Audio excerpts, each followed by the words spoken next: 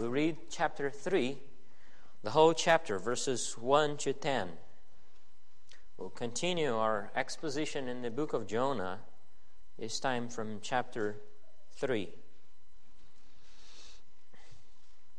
Thus says the word of God. And the word of God came unto Jonah the second time, saying, Arise, go unto Nineveh, that great city, and preach unto it the preaching that I bid thee. So Jonah arose, and he went unto Nineveh, according to the word of the Lord. Now Nineveh was an exceeding great city of 3 days' journey. And Jonah began to enter into the city, a day's journey, and he cried and said, Yet 40 days, and Nineveh shall be overthrown. So the people of Nineveh believed God, and proclaimed a fast, and put on sackcloth, from the greatest of them even to the least of them. For the word came unto the king of Nineveh, and he arose from his throne, and he laid his robe from him, and covered him with sackcloth, and sat in ashes. And he caused it to be proclaimed and published through Nineveh by decree of the king and his nobles, saying, Let neither man nor beast, herd nor flock, taste anything. Let them not feed nor drink water. But let man and beast be covered with sackcloth, and cry mightily unto God. Yea, let them turn every one from his evil way, and from the violence that is in their hands. Who can tell if God will turn and repent, and turn away from his fierce anger, that we perish not? And God saw their works, that they turned from their evil way, and God repented of the evil that he said that he would do unto them, and he did it not. This far the reading of God's word. Our text tonight comes from the book of the prophet Jonah, as we'll continue our exposition in the book of Jonah, chapter 3. But before we start, let's come before the Lord once again and ask for his blessing. Let's pray. O Lord, our God, our Heavenly Father, we come before thee, Lord, to hear from thy words, Lord. O Lord, speak to us.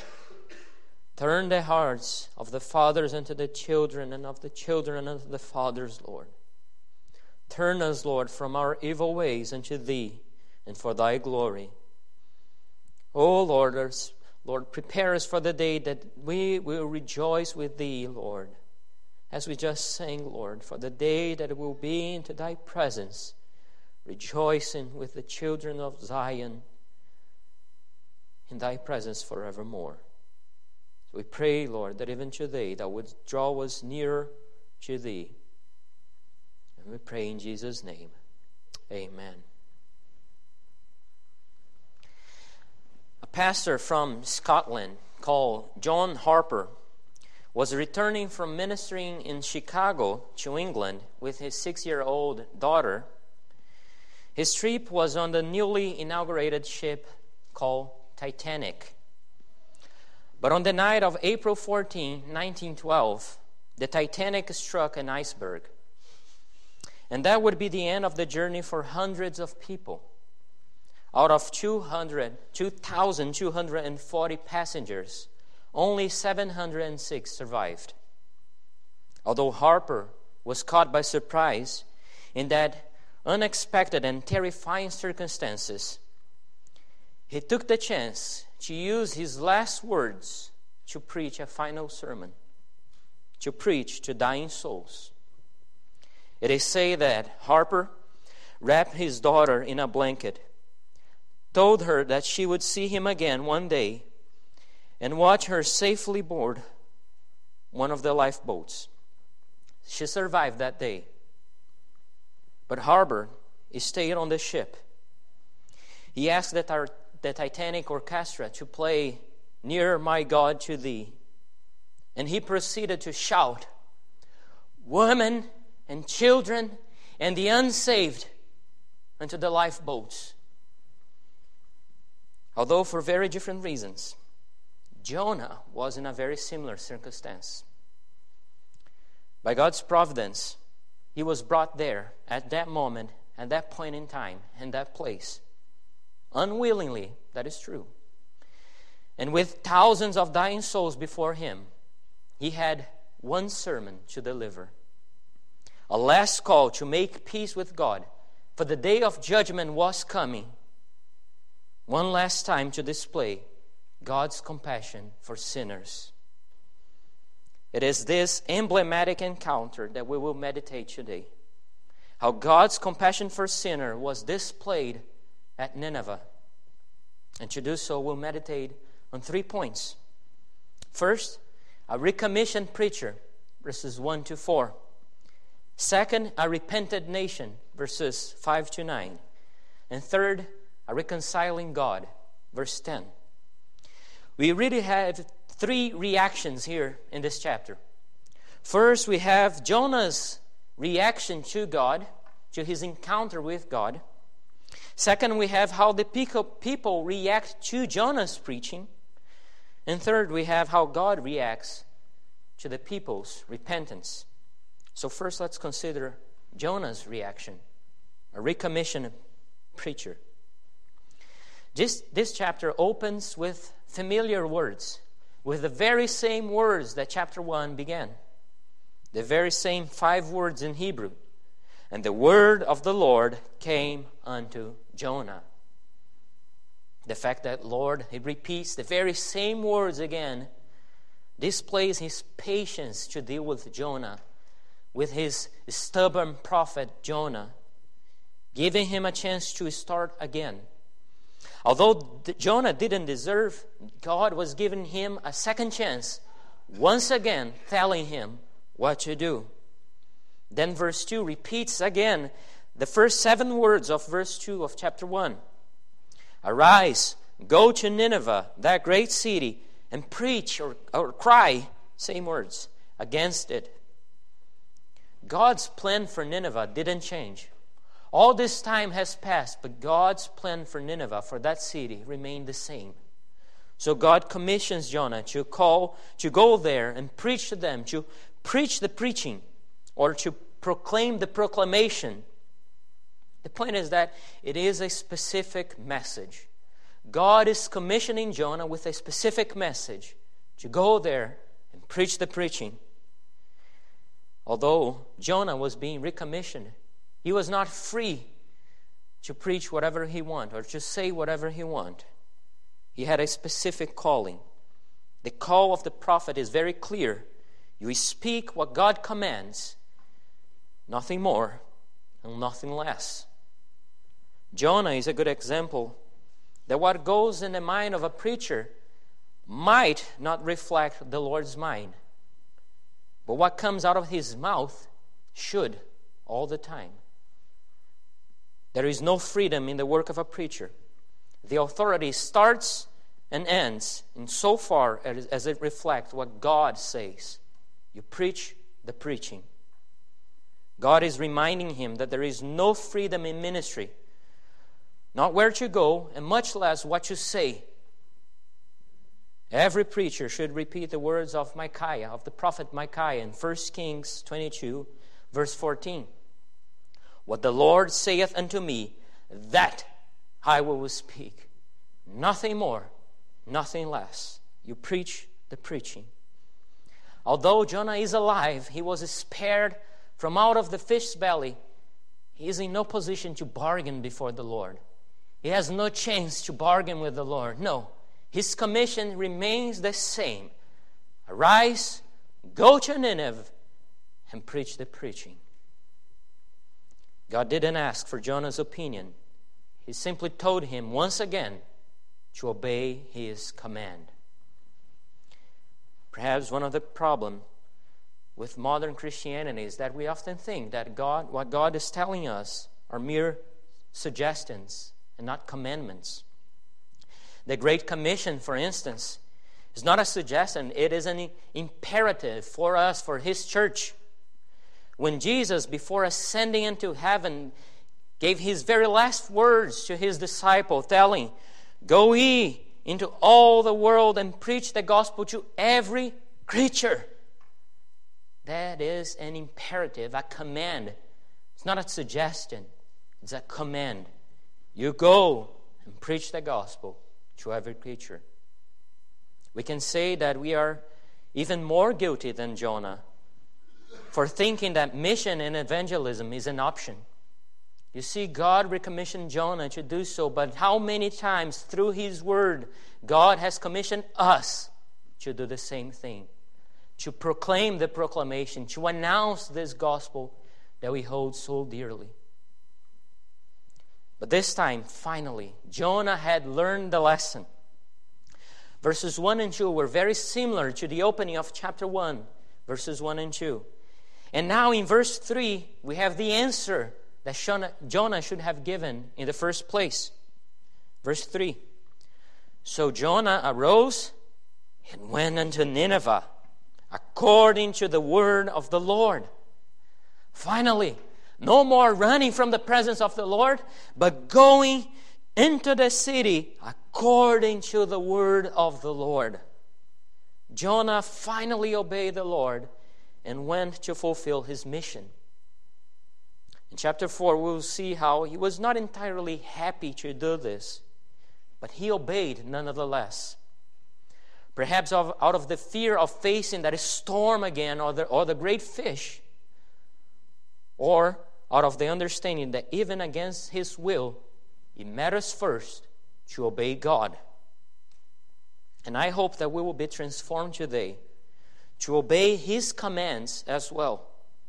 Hopefully out of love for God, but if necessary, even out of fear for Him.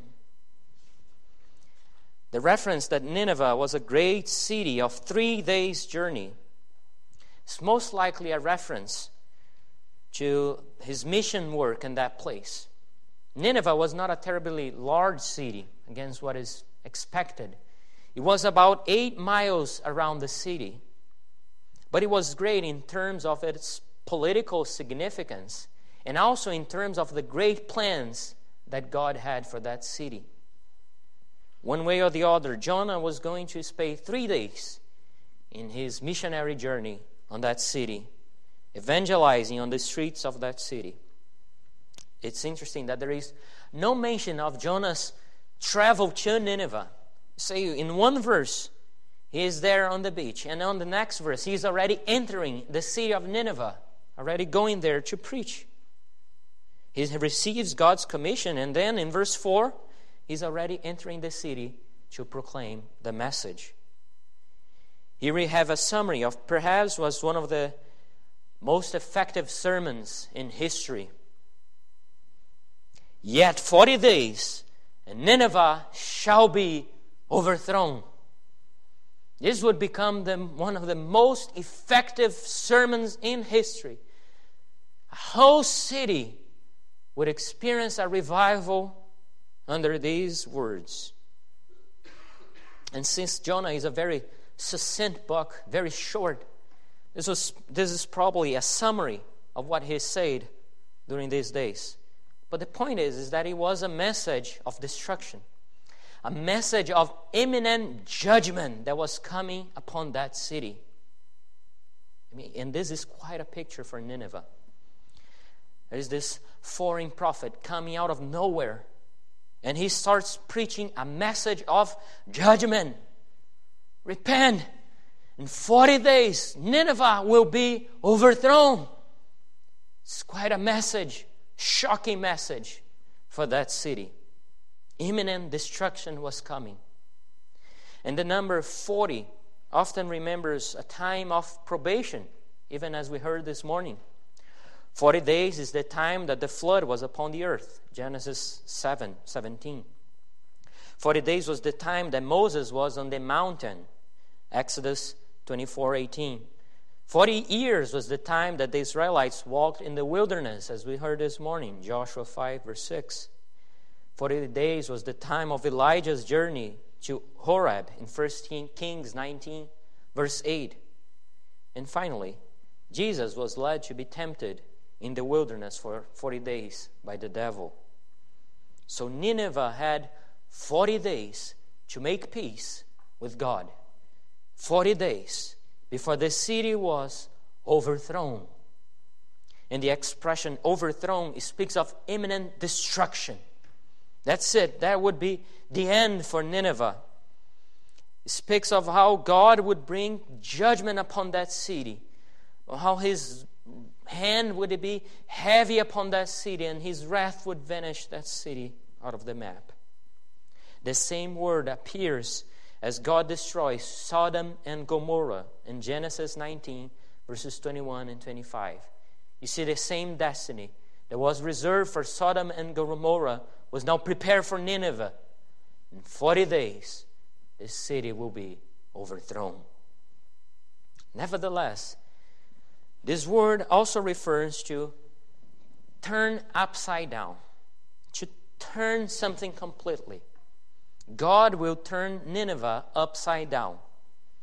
This appears in the book of Esther.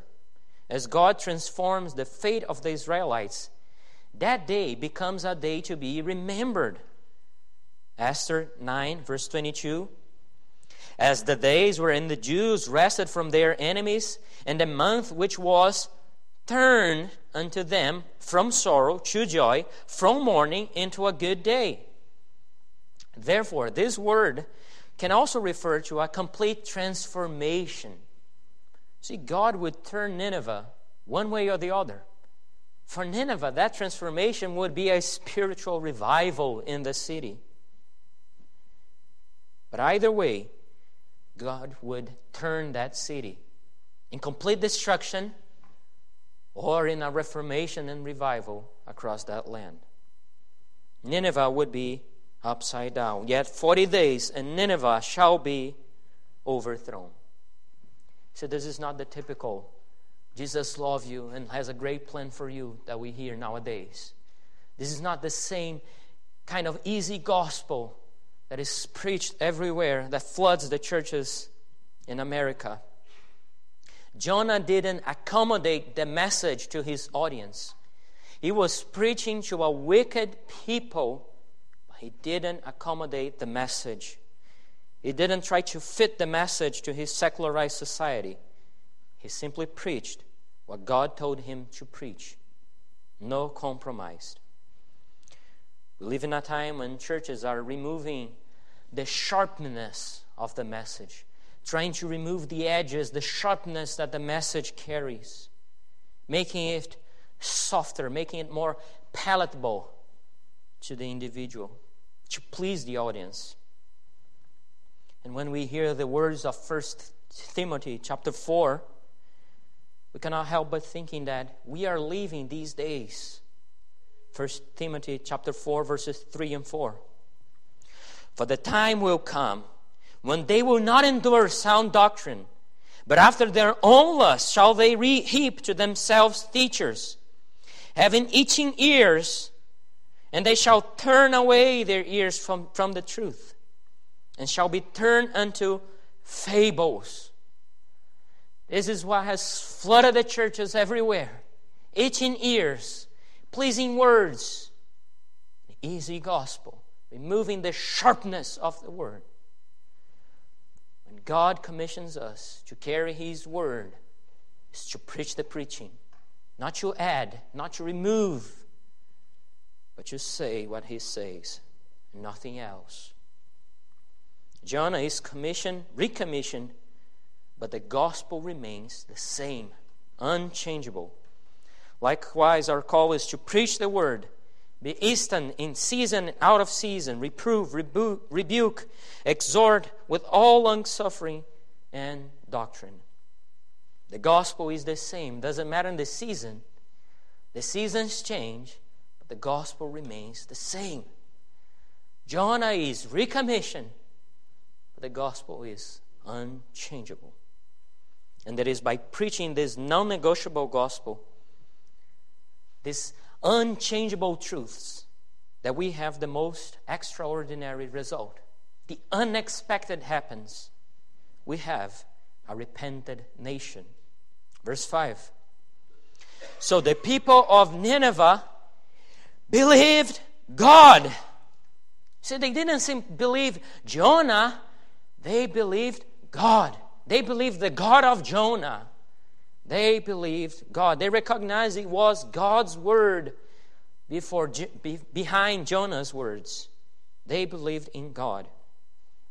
They recognized that Jonah's word were God's words. And immediately after that, they proclaimed a fast. Not just a local fast, but a nationwide fasting day for everyone. And we have here evidence of repentance. We have a few different evidences of repentance. First, say that they believed in God.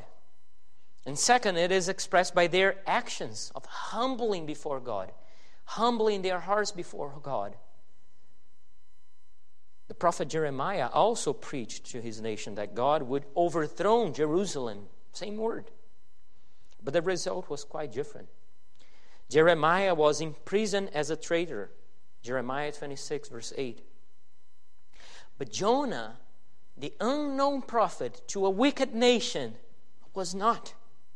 On the contrary, they heard him, they heard the message, and they believed God. That is to show us that it is God's sovereign work, not ours. It rests in God alone and not on us. There is only so much we can do, but the power to transform the lives of the people rests in Him alone. His sovereign decree to change the heart of the sinner man. In chapter 1, verses 5 and 6, we saw that one of the saddest things is the world rebuking the church. Now, in chapter 3, we see here that one of the happiest things that can happen is the world being changed by the church. And the big question for us is, which one are we? Are we being rebuked by the world in chapter 1? Or are we changing the world around us? We are either changing the world or we are giving reasons to be rebuked by the world. But as Jonah preached, the king is so touched by God's word, verse 6, that he leaves his throne and sits upon ashes. He humbles himself. He removes all the glory, all the adornments upon himself. In a sign of complete humility before God, before the Lord. And he sits upon ashes. The king gives an example of how the whole nation ought to behave. And this is not true only in the ancient world. It is true nowadays as well. A humble king is a picture of a humble nation. But on the other hand, a proud king is often a sign of a proud nation. And our hope is that just as the Lord broke the heart of that evil king, of that wicked and proud king, He can break the hearts of our rulers nowadays as well.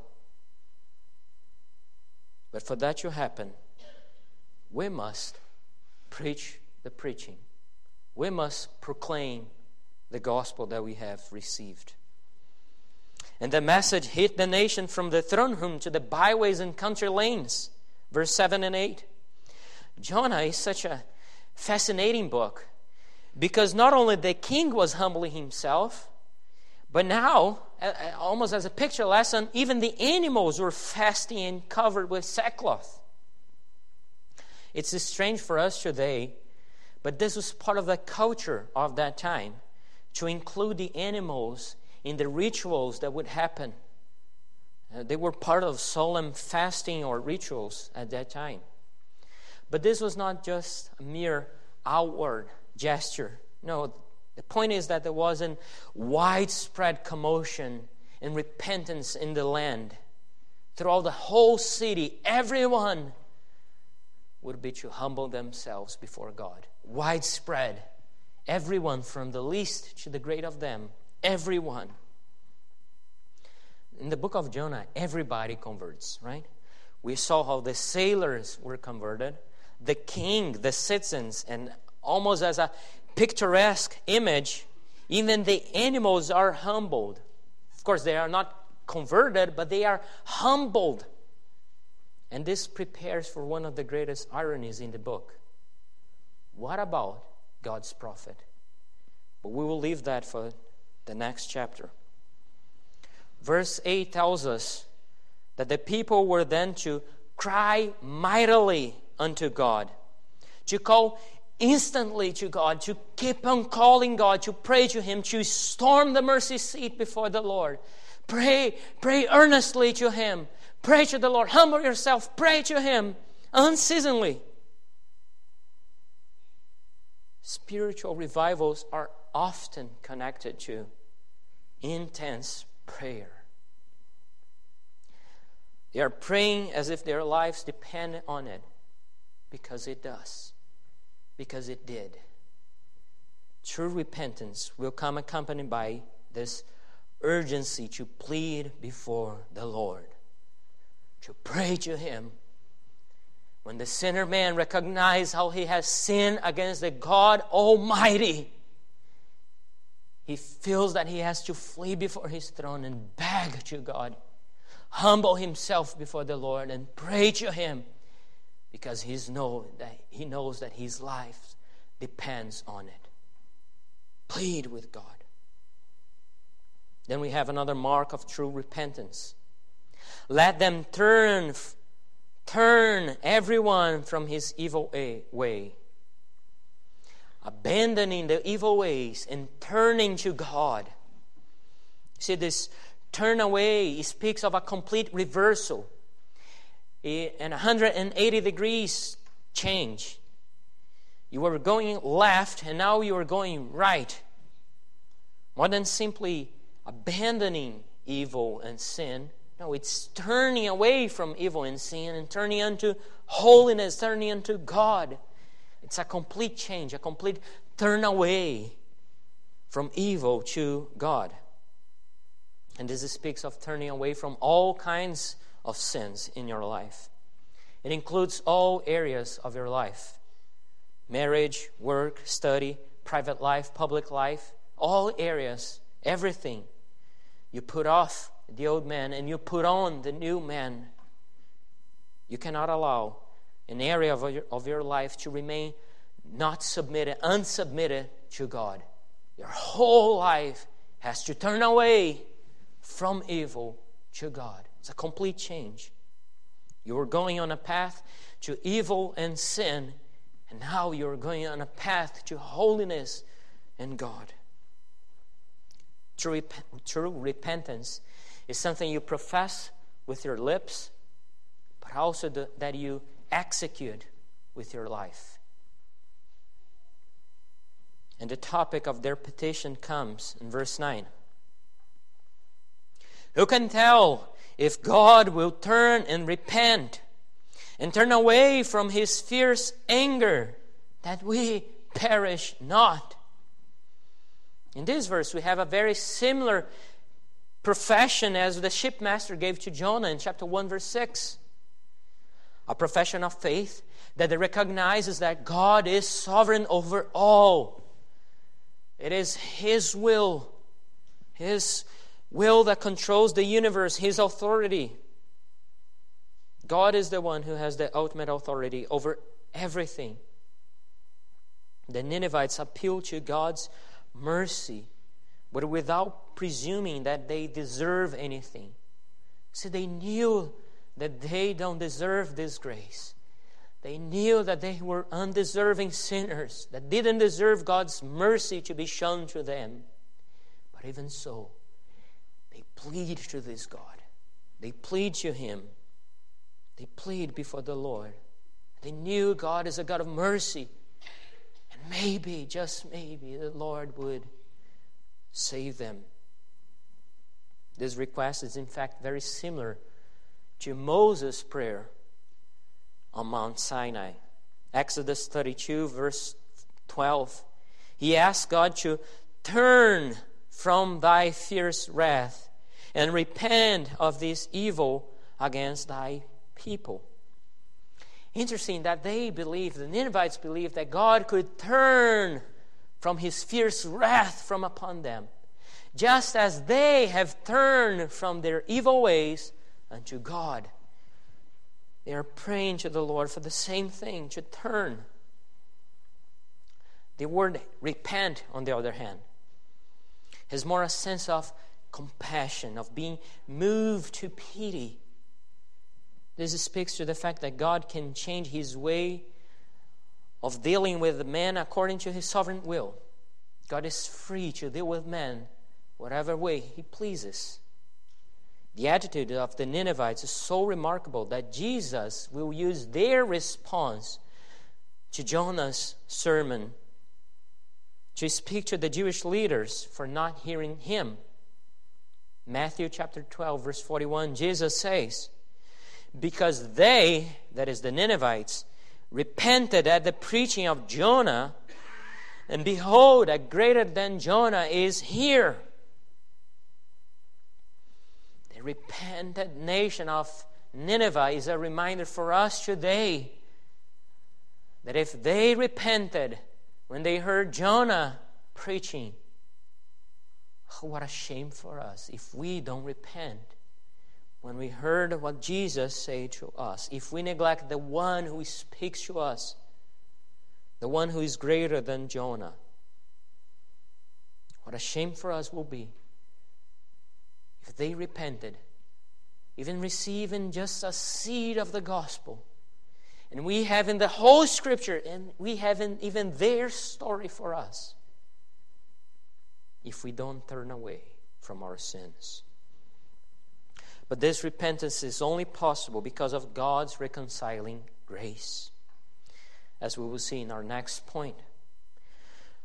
Verse 10 says, and God saw their works, that they turned from their evil way, and God repented of the evil that he had said that he would do unto them, and he did it not. In verse 10, we have the demonstration of God's infinite mercy. For undeserving sinners, God's infinite mercy, God's compassion for the sinner man. And God saw their works. What an expression. God saw their works. At the same time, this makes us afraid. God saw their works. What does it mean? That God sees my works. What will God think when he sees our work? He doesn't look simply to empty words, to the things that we say, or when we are going through the motions. No. He sees our works. And what does our work tell us about us? But on the other hand, this encourages us, showing us that if we repent, if we turn away from the evil that one day we belonged, we were that evil nation. If we turn away from our evil ways unto God, he sees it.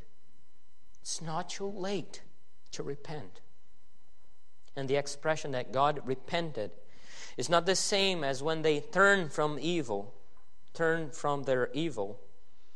This turning away involves a complete changing of direction, as we saw. But God's repent refers to him being moved with compassion for that nation, being moved with pity for that nation. A very similar statement is made in Joel chapter 2, verse 13. And rend your heart and not your garments, and turn unto the Lord your God, for he is gracious and merciful, slow to anger and of great kindness, and repenteth him of the evil. Well, God is not man that he should repent, as it says in 1 Samuel 15:29. Nevertheless, the Scriptures also shows us that God is free to change what appears to be a judgment over a nation or someone when his people repent. Jeremiah 18 verse 8 says, "If that nation against whom have I pronounced turn from their evil, I will repent of the evil that I thought to do unto them." It's a picture of God's mercy. It is true that in the history of redemption, in His sovereign plan, He has already designed all things. But from our eyes, it's almost as if He was about to destroy us, about to destroy Nineveh.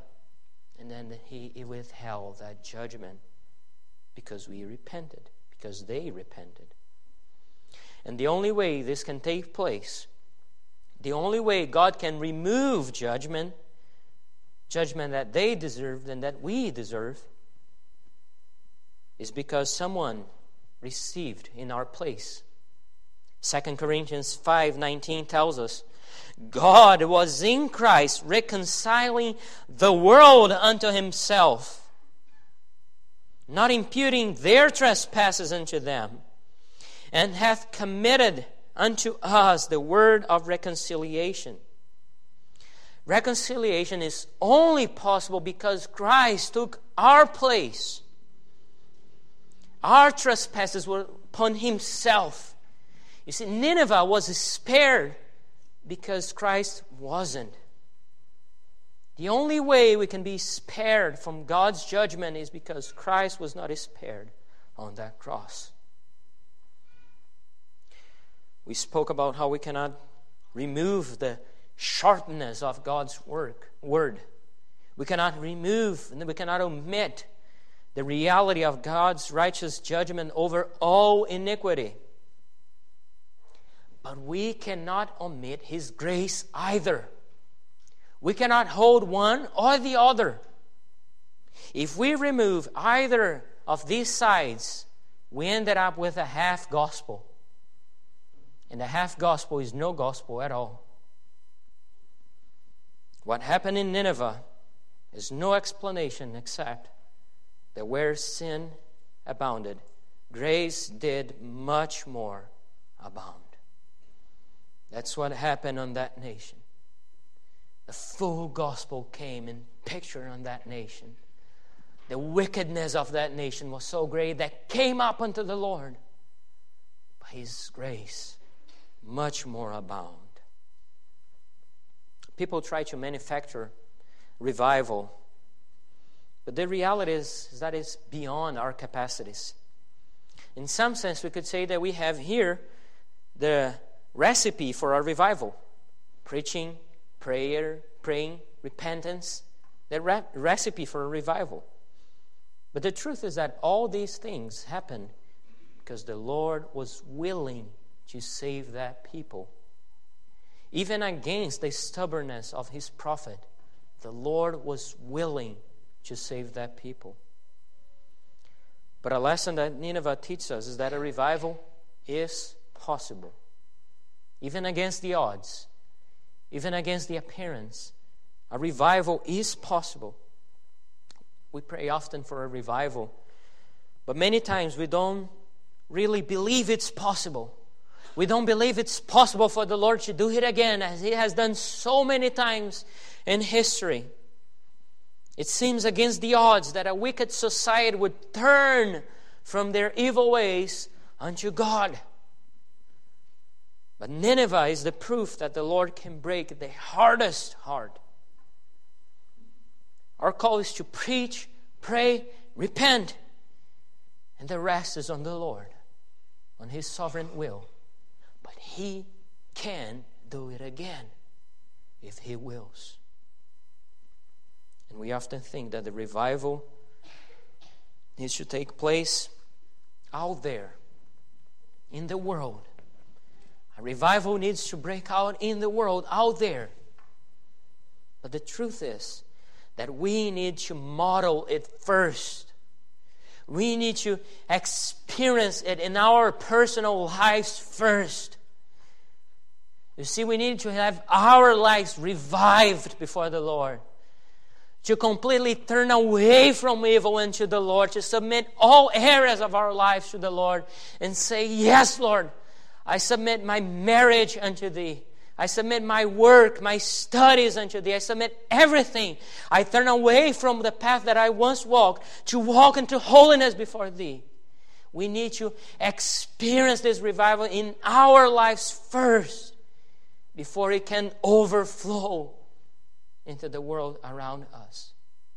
It will not happen out there if it doesn't happen inside us first.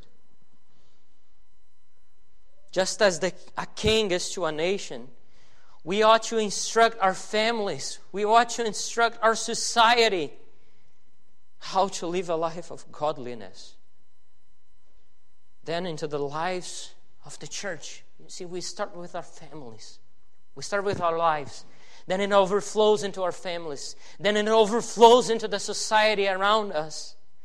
And it should be boiling within us first in order to overflow into the lives of others.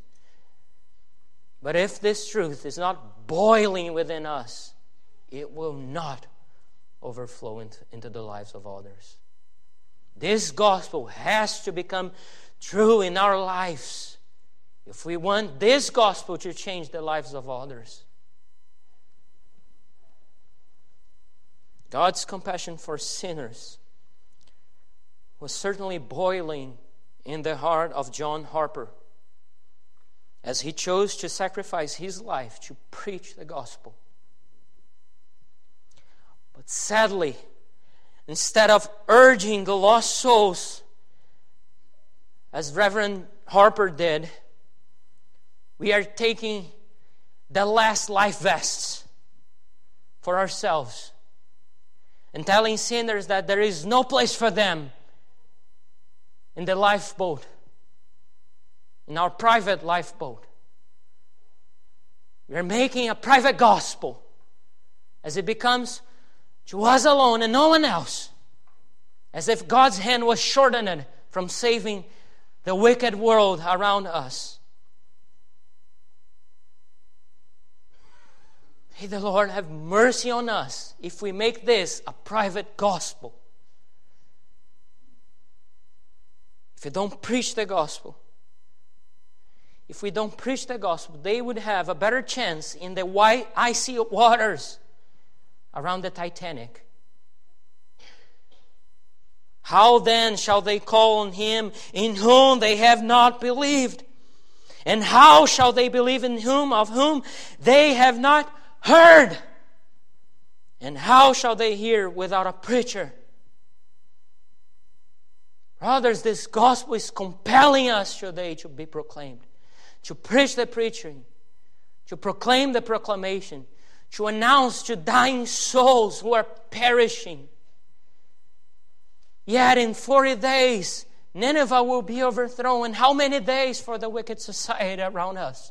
We don't know. It could be tomorrow. There is no less sense of urgency today than there was in the times of Nineveh. It could be tomorrow.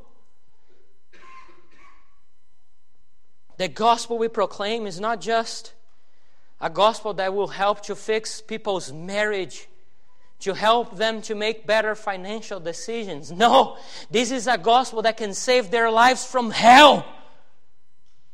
It's a unique gospel. It's a life and death matters. If we don't face this like it is, we'll never proclaim this message from dying souls to dying souls. This is the power of the gospel that can save a sinner man from the complete destruction of God's wrath that is manifested from heaven. A survivor of Titanic, a man called Aguila Webb, said this: I was drifting alone on a spar that awful night. The tide brought Mr. John Harper of Glasgow, also on a piece of wreck near me. Man, he said, are you saved? No, I said, I'm not. And he replied, believe on the Lord Jesus Christ, and thou shalt be. Shortly after he went down, and there alone in the night, and with 2 miles of water under me, I believed. I am John Harper's last convert, this man said. Just like that city, the unchangeable happened in the life of that man. Through that very last sermon, the very last minute sermon, he believed and he was changed. You see the power of the gospel that we carry. The treasure that we carry in jars of clay, but the treasure, the power of this gospel to change a dying soul from perishing. It's so easy to be quiet, to let the world around us just sink. I know this. I know how easy it is. But that is not our call. That is not what we were commissioned for. It was Jonah's call to proclaim, and it is our call to proclaim. And I hope that just like with Jonah, God will not let us alone unless we do what we have to do. We should be willing to cry, women, children, and the unsaved first. Because I know that though I die, I shall live. But what about these dying souls around me? What about this wicked nation around us? Yes, I stand secure though I die, but what about them? As the ship was sinking, Harper knew that indeed he could say that he was nearer, my God, to thee. But that wasn't the truth of many people on that ship. He knew that whatever happened to him, he would just be nearer to God. Doesn't matter what happened to him. He would face whatever he had to face because he knew he would be forevermore nearer God. But what about those around him? What about those who were going to die on that night? What about those on Nineveh? What about those around us? Dying souls. Do they have 40 days? Do they have 40 weeks? How long until the sentence comes upon their lives? Will they be near God? Or will they be forever cast away from God's sight? I pray that all of us would leave this church today, indeed nearer God, but more than that, filled with the burning desire of bringing others nearer God as well. This is our call. To preach, to proclaim the proclamation to souls that are perishing around us, to bring them closer into the one who is merciful and can save them. Amen. Let's pray.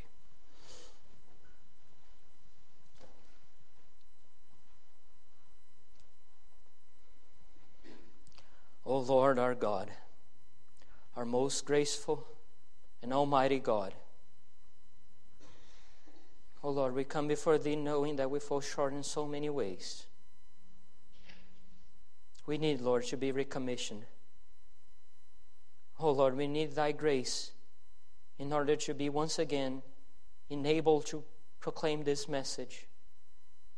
So, oh Lord, speak to us. Let, Lord, the same gospel that has transformed our lives, that has saved us from perishing, to overflow from within us into the lives of others around us. Oh Lord, gives us a burning love for the lost souls, for those who are perishing, Lord. For we know not the day that Thou would come again. So prepare us, Lord. Equip us, Lord, to proclaim this message. A sharp message indeed, but a powerful message to transform the sinner man. Turn, Lord, our lives. Turn our lives completely. Turn our lives unto Thee, and to Thy glory alone. And, oh Lord, bring us nearer, oh my God, unto Thee. Bring us, Lord, closer and closer to Thee, to a life of communion with Thee, love and fellowship with Thee. And let this love overflow into the lives of our families. Let this love overflow into the life of our church. And let this love overflow into the world around us. We pray, Lord, that this gospel that we hold so dearly would become true in our lives. We pray all these in Jesus' name. Amen.